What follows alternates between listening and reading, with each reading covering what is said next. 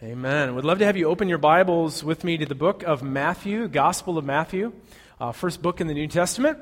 And turn with me to Matthew chapter 8.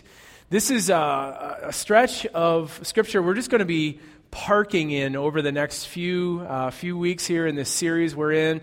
Just moving through chapters 8 and 9, these amazing stories of Jesus healing people who were in need. So excited. If you need a Bible, there are red Bibles around you on the row you're in. If you have a device you want to follow along in, you can do that too. I believe the page numbers, it's like 880 in those red Bibles. You can use the index at the front, or you can just look over the shoulder of somebody sitting next to you. So that's totally cool. How's everybody doing? Everybody doing all right? Good deal. Good deal. Everybody enjoying the sunshine? This is fantastic. We were at a grad party last night, and it's like, man, it's like 75 degrees, and there's no wind, and the sun is shining. So yeah, just amazing. So want to just highlight one verse before we get into the actual text for this morning. One verse in Matthew chapter 8, verse 1. This is a verse that we can really easily just kind of gloss over it. In fact, I've done that most of my life. And never realize the connections that Matthew, and like the other gospel writers, like a lot of times they leave breadcrumbs for us. And these breadcrumbs will point us to these Old Testament stories.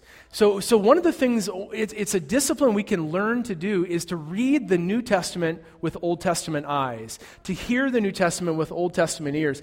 And when we do that, when we know the whole story, all of a sudden, it's like the picture of Jesus just sort of opens up in some cool ways that we've never seen before. So I think that's what Matthew is doing here in Matthew 8, verse 1. And it's because this is what he says. It says, when Jesus came down off the mountainside, large crowds followed him. Jesus comes down off the mountainside and begins to speak and minister to people. Now, there's a story in the Old Testament about another mountain where a man of God goes up on the mountain to meet with God, to hear the words of God, and comes down to begin sort of meeting with the people and telling them what God says. Does this remind you of an Old Testament story? Does an Old Testament story come to mind? Anybody? Anybody?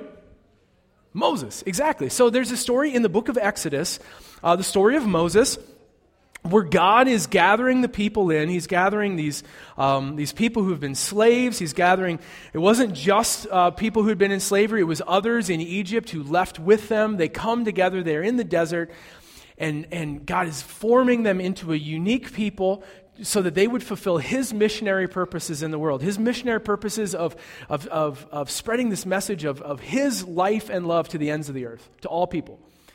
And so Moses is the leader. He goes up on the mountainside and he meets with God, and he receives these very words of God, and he comes down with these stone tablets, and the words of God are sort of carved into the stone tablets, right? And so Matthew, he says these words. He says, when Jesus came down off the mountain. And I think what he's doing is he's leading these breadcrumbs to help us realize that one of the things that Jesus is doing is he's being a new Moses. He's a new kind of Moses.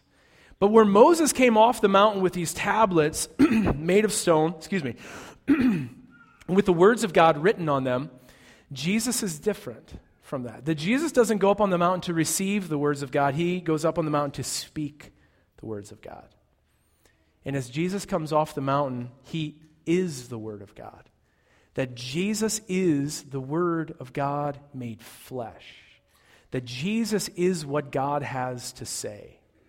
This is a really powerful thing if we get this. That if we want to know what Jesus, or if we want to know what God is like, if we want to know the kinds of things that God does, if we want to know how God treats people, we look at Jesus. That Jesus is what God has to say. Does that make sense? So Jesus is kind of functioning as this new Moses, not with the words of God written on stone tablets, but Jesus is the Word of God in flesh. In fact, Jesus never wrote anything that we know of except some words in the sand in John chapter 8. So that's kind of cool. It's one of these things that Jesus was not an author. He did not write books that have survived and have come to us, and we study the writings of Jesus. And I think one of the reasons is that because Jesus is the Word of God. We look to him and his teachings and his life and his example, and we say, this is what God has to say. So Jesus is the new Moses in this way. He comes down off the mountain, and he is the Word of God moving into the world. But the second thing is Moses comes down off the mountain, and his face, everybody remember what was going on with his face? He was glowing. He was like radiating. He had glory burn. I don't know if any of you have experienced that. He had this like just radiating from the glory of God that was like sort of coming off of him, and people saw it and they like were amazed by it. But Jesus doesn't have that. Jesus, there's nothing about his physical presence that's like, oh my goodness, there's this glory coming off of him. But again, the scriptures tell us that Jesus is the radiance of God's glory and the exact representation of his very being. So Jesus is, like as he moves into the world, he is the glory of God and the exact essence of what God is like. So those things are always like really cool for me to just say like, this is what Matthew is saying about Jesus. He's this new Moses. He's doing something brand new in the world. And so we look to him. So now Jesus, he moves off the mountain and he begins healing people. He starts this ministry of just healing broken people. And that's why we're titling the series Amazed. Because like to see the things that Jesus did, like our first response is just amazement, right? That God can heal, that he can restore things that are broken and hurting. In fact, like we would miss something if we didn't recognize that part of Jesus' identity was the healer. That one of the reasons people looked to Jesus, that they came to him, that the crowds came to him was because he was the healer. And we still believe Jesus is the healer. Healing is not something that Jesus does. It's not like something separate to who he is. But healing is actually a part of Jesus' identity. It's part of the very nature of who he is. Jesus is the healer. He was a teacher, but he was more than a teacher. He was kind of a sage, but he was more than that. He was a healer. And so these two chapters, Matthew 8 and 9, they just tell these 10 stories of healing. This miraculous power. And in fact, there's a summary statement at the end in Matthew 9:35. And it says this is what Matthew, this is how he summarizes these chapters. He says, and Jesus went through all the towns and the villages, teaching in their synagogues, proclaiming the good news of the kingdom and healing every disease and sickness. So what we want to do is as we explore these stories, we don't just want to hold them at arm's length and say, you know what, that's really cool that, like Jesus healed this particular person. And because that's one thing we can do is we can read these stories and we can sort of hold it at a safe distance and we can learn about it, but we don't want to settle for that. What we actually want to do is we want to actually come to Jesus the healer. Like we want to bring ourselves into his presence, our physical bodies, right? Because some of us are in need of healing. And we believe that Jesus is the healer. Some of us are in need of emotional healing, that we have these wounds in our soul, and we bring those to Jesus the healer. We have spiritual needs, and we come to Jesus because we believe that he has the power to heal, that he is the healer. Now, so we're going to create some space at the end of our service this morning to do that, to just recognize our needs and to come in the presence of Jesus. But I want to say this, is anytime we talk about miracles, anytime we talk about healing, there's this check that many of us feel inside of us, and I know this because I feel it as well. There's this check that says, but what if it doesn't happen? Like, what if miracles don't happen? There's this check inside that is very skeptical of anything that can't be explained through rational means. Anybody else have this? You hear a story of a miracle and you say, there's probably an explanation. There's probably something that happened that maybe the doctors missed it on the scan in the first place and there was a mistake, and so when they went back the next time, it was really just a mistake. How many of you, let's be real honest, anybody else feel that? I feel that often. And do you know why that is? It is because we have been raised, and here's the deal, every one of us has been raised in a worldview we have been conditioned by this thing. We are a product of the age of reason. The age of reason was this season of time when people moved out of what they call the Dark Ages into, we talk about it as the Enlightenment, right? And the Enlightenment is this season where we said, you know what? There is this scientific discovery that begins to happen, and these major advancements in how we understand the world, from like massive world, the cosmos, to like tiny things like germs and microscopic organisms. And so we have this like sort of age of scientific discovery, and it is beautiful and good. In fact, science has brought us so many wonderful gifts. Do you know, like, the life expectancy is decades longer than it was several hundred years ago? Is this a good thing? Everybody happy about that? Like, there are periods in church life where I'm like past my life expectancy in my mid-30s as a man.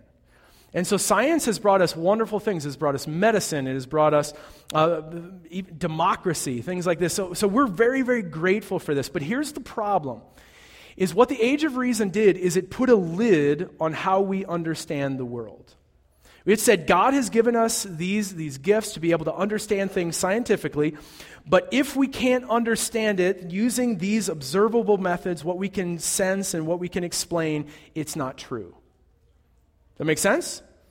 So it's not saying this is bad. It's saying the lid should not be on the way the world works. That there are things that happen in our world that happen outside of the context of this reason and logic and things that can be explained through scientific methods. Does that make sense? So here's what I want us to just understand is most of us have grown up in this bubble. It's the thing that has raised us. It's the thing we've learned. And so we become very, very skeptical of anything that happens outside of that explanation. But the other thing I want us to recognize is this is not the worldview of the Bible. The Bible did not come to us from a worldview of science and reason. It actually came to us from this perspective that says, actually, God is at work in the world. And God is not just like a wallflower somewhere who's standing outside of history, but God is actually at work in the world, and God moves, and miracles happen. And so we have to understand that there is this dissonance between the world we grew up in and the world of the Bible. Everybody cool with that? All right. So let's jump into this story. So Matthew chapter 8, verses 5 to 9. Now, when Jesus had entered Capernaum, a centurion came to him and asked him for help. So a centurion's a Roman officer. He's a Roman military leader. Probably a centurion would mean he had the authority over about 100 soldiers under him. And he's a Gentile, so he's an outsider, right? Jews had very strict rules. They divided the world into two categories. They're insiders like us, Jewish people, and outsiders. That's everybody else. It's Gentiles. And so they were very, very strict about how you related to people who were outsiders, who were Gentiles. So this guy, he's a Roman military leader, and he's a Gentile. But he comes to Jesus asking for help. Verse 6, and he says, Lord. I mean, just this like this symbol of surrender. Like, Lord, my servant lies at home paralyzed and suffering terribly. So obviously he's heard that Jesus is the healer, right? He comes to him, and he says in verse 7, Jesus says to him, shall I come and heal him? The centurion replied, Lord, I do not deserve to have you come under my roof, but just say the word, and my servant will be healed. For I myself am a man under authority with soldiers under me, and I tell this one, go, and he goes, and that one, come, and he comes. And I say to this one, do this, and he does it. I say, jump, and they say, how high? And when Jesus heard this, he was amazed. So like this whole series is based on like us being amazed at Jesus. And here is a story about Jesus hearing the response from this Gentile Roman centurion, and Jesus is amazed. And so what was so amazing about this guy's faith? Like, what was it that made Jesus marvel at him? Well, first of all, I think it had something to do with his humility. So you've got a Roman soldier who has power, right? I love this picture of just like this Roman soldier with power, with weapons, with control, that he has the say-so of the Roman military behind him, right? I mean, he has the power to give commands and people respond to his commands. He has the power to do the bidding of the empire. He has the power to kill, but he does not have the power to heal. Like, here's this man who has this incredible power bestowed upon him, but he realizes that my power only goes so far.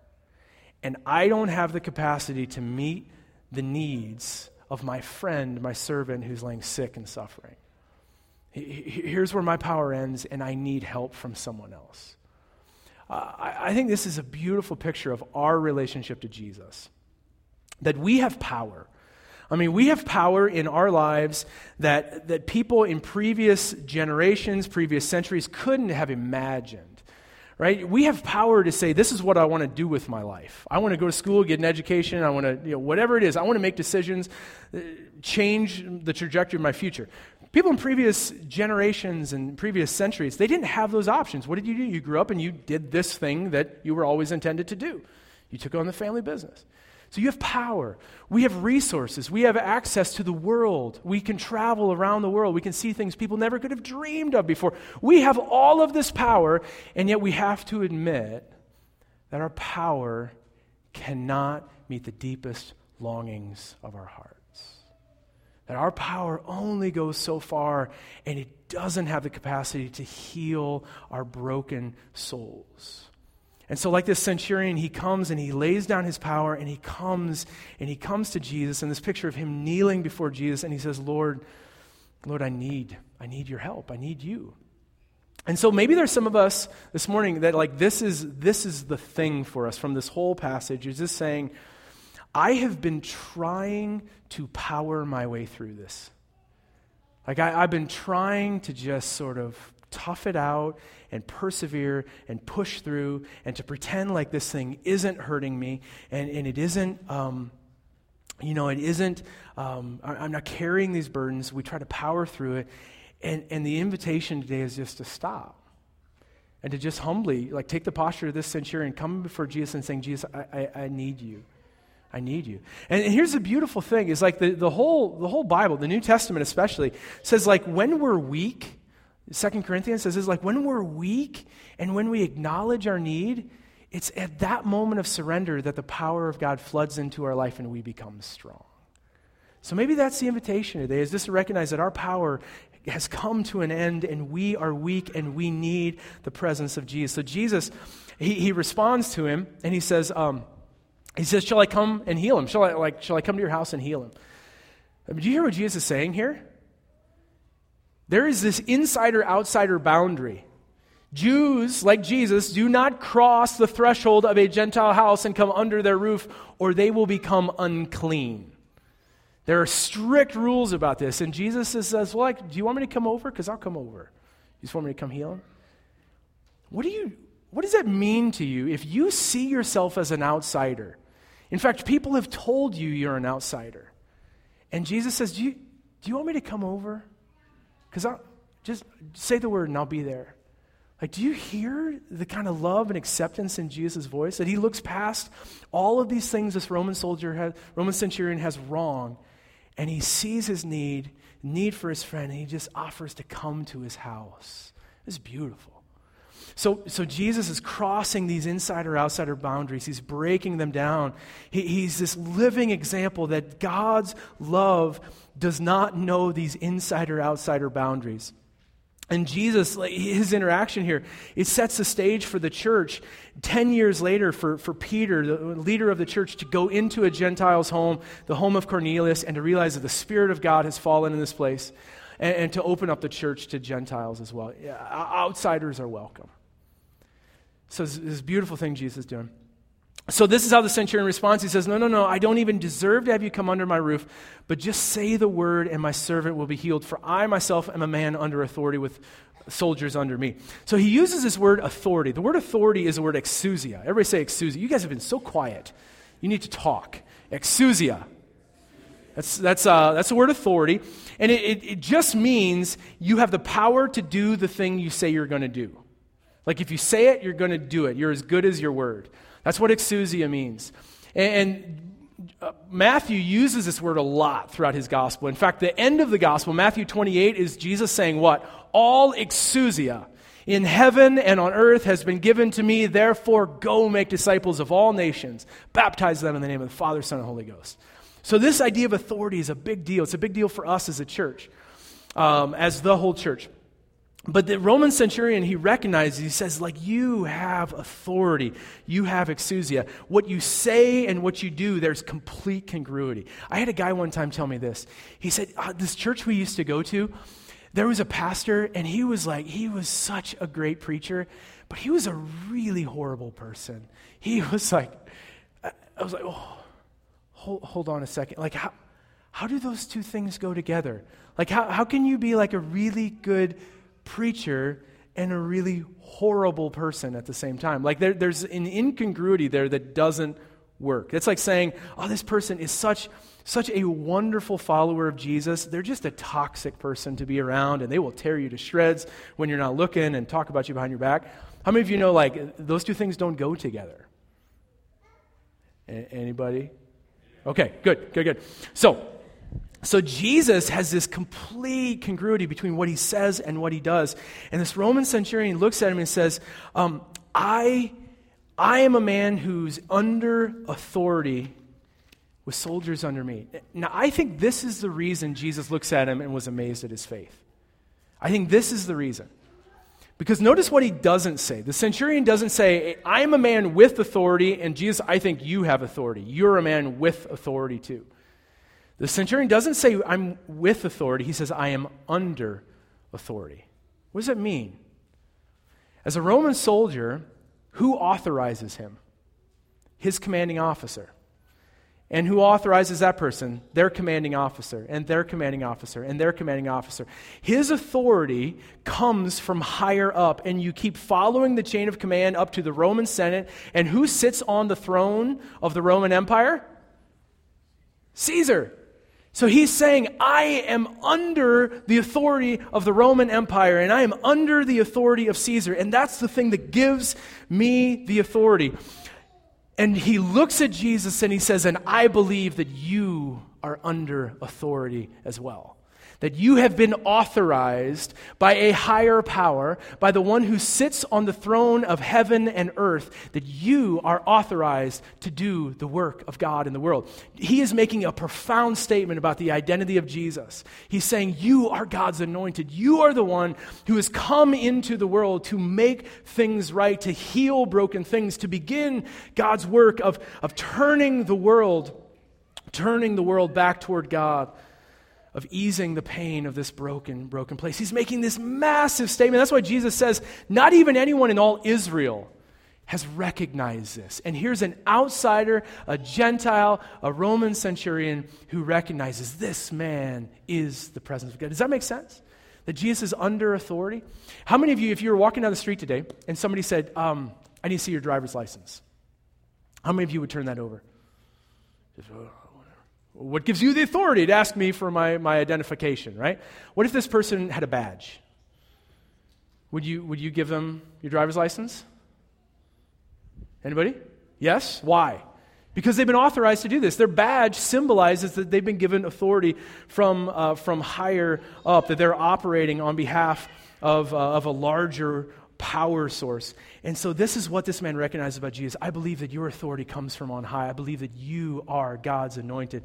And it's this powerful statement about his identity. He sees the glowing face of Jesus, that he is the radiance of God's glory.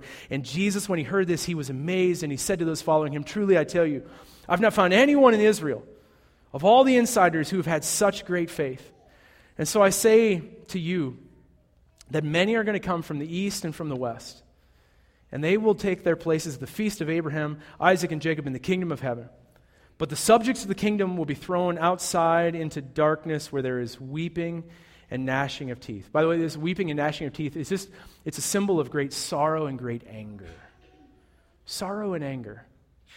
He uses this whole thing, and he says, like, there are people who have felt outside and who've been made to feel outside. They're from the east and the west. And they're actually going to find themselves sitting at the table in the presence of God. And they're going to be overjoyed. And there are going to be those who got all of their identity and value from making others feel like outsiders because they were so certain they were insiders.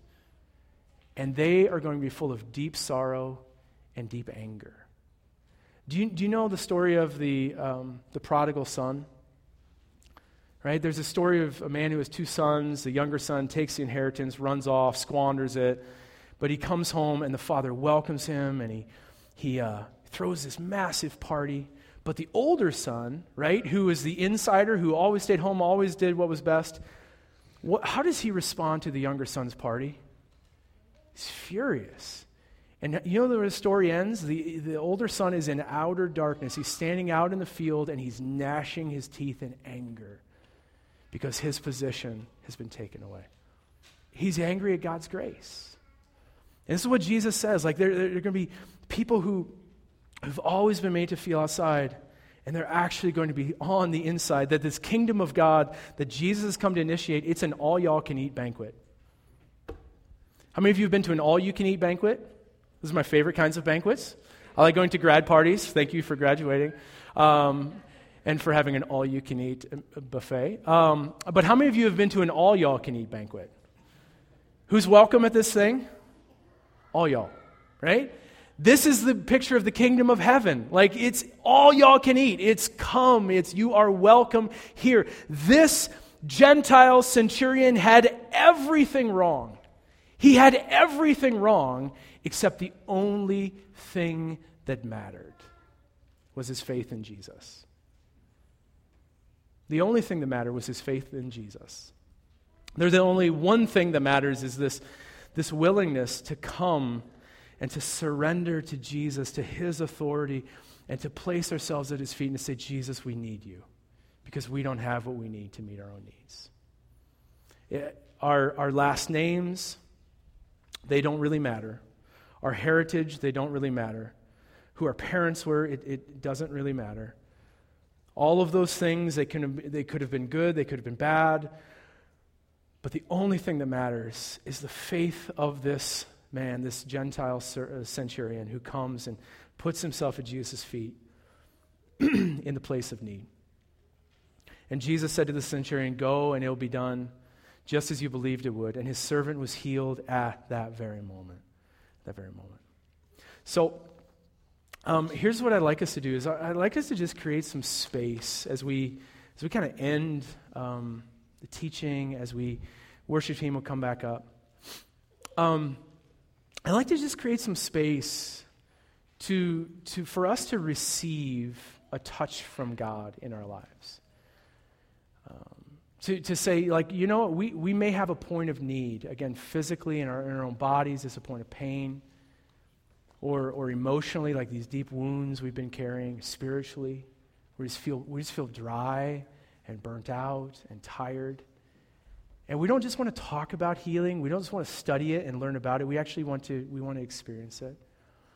And so before we do that, I think there are two dangers. One is we can see prayer for healing as almost like a divine vending machine. You know what God is? God is kind of like this vending machine in the sky. And if we put the right amount of change in, I don't know that any vending machine still takes change. Right? It's like a credit card or like dollar bills. Like when I was a kid, it was like 35 cents. Get whatever you want. So, but here's how we think about God. Okay, we have this need. This is what we want. We need to be healed, so we need this Snickers bar, A7. So if I put the right amount of change in, and if I press the right button, I'll get the right result. If I pray the right way, and if I have the right amount of faith, I'll get what I'm asking for. How many of you have heard this sort of like God is a vending machine? Is incredibly dangerous. It's incredibly dangerous. I've seen people walk away from faith because of this. I've seen people spend their life savings and then some because they just, if I can just find the right person who can pray the right way, then my loved one will be healed. I've seen people go through years of trauma because my loved one wasn't healed in the way we thought they should be. And they passed away, and I blame myself because if I just had more faith, they would have been healed. This is incredibly dangerous. If this is your view of God, if this is your view of prayer, please, I'd invite you to let that go, to drop that view of God, because it's actually manipulation. It's manipulation. But so sometimes with healing and with prayer, is we say, you know what, because I'm not certain though, I'm not certain that God is going to heal a person the way I'm asking for, what I'll settle for is certain despair. Because I've prayed for people in the past and they weren't healed, and I'm not certain that God is going to heal, what I'll settle for is certain despair. I won't even pray. I won't even bring my needs to God. And we can just fall in one of these two extremes.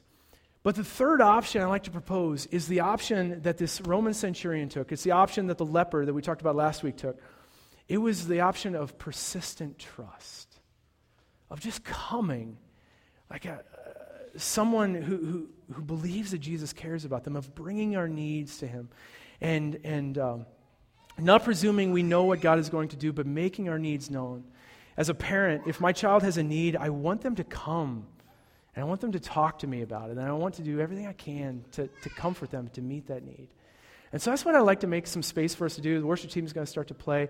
If you're in a place where you have some kind of need, physical, emotional, spiritual, would you just stand? Would you just have the courage to either raise your hand if you're not able to stand, or to just stand to your feet?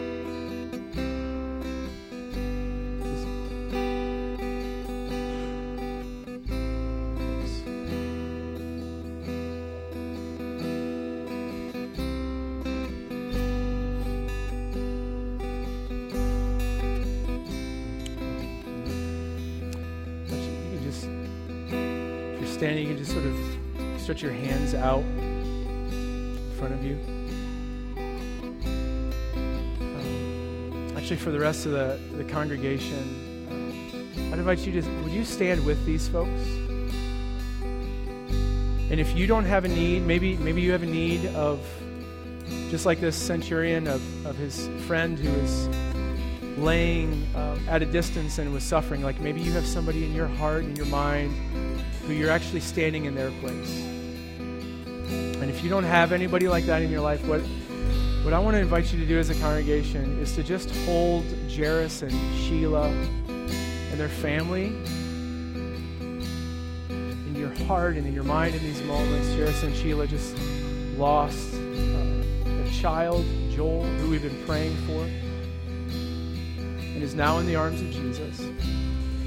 And would you pray for Jairus and Sheila and their girls, so God would just be with them and would heal their hearts. God, we stand here, God, humbly just bringing ourselves, our whole selves to you. God, for those of us who are standing because our bodies hurt, they're broken, and we've been living with this pain, God, and it steals our joy. God, it robs us of life. God, we just come to you as a child coming to their Father who loves them. And we just ask, God, that you would meet us in this place of need. Jesus, we trust that your touch, your words, God, have the power of life. So we bring our need to you, God, just humbly, believing in your authority and your power to bring healing into our lives. God, we come with deep wounds in our souls, wounds that we've tried to kind of patch up, but it hasn't worked. And so, God, we need you. God, our power has come to an end, and we are here this morning to just humbly surrender to you, Jesus. God, would you meet us in this place of need? God, would you speak your words of life and bring healing to these wounds? God, would you, God, extend your hand? God, would you touch us and restore us? God, we believe that you are the one who spoke the world into existence. You are the one who is making all things new. God, make us new today. God, we pray this in your name. God, we surrender to you as Lord. We surrender to you, Jesus.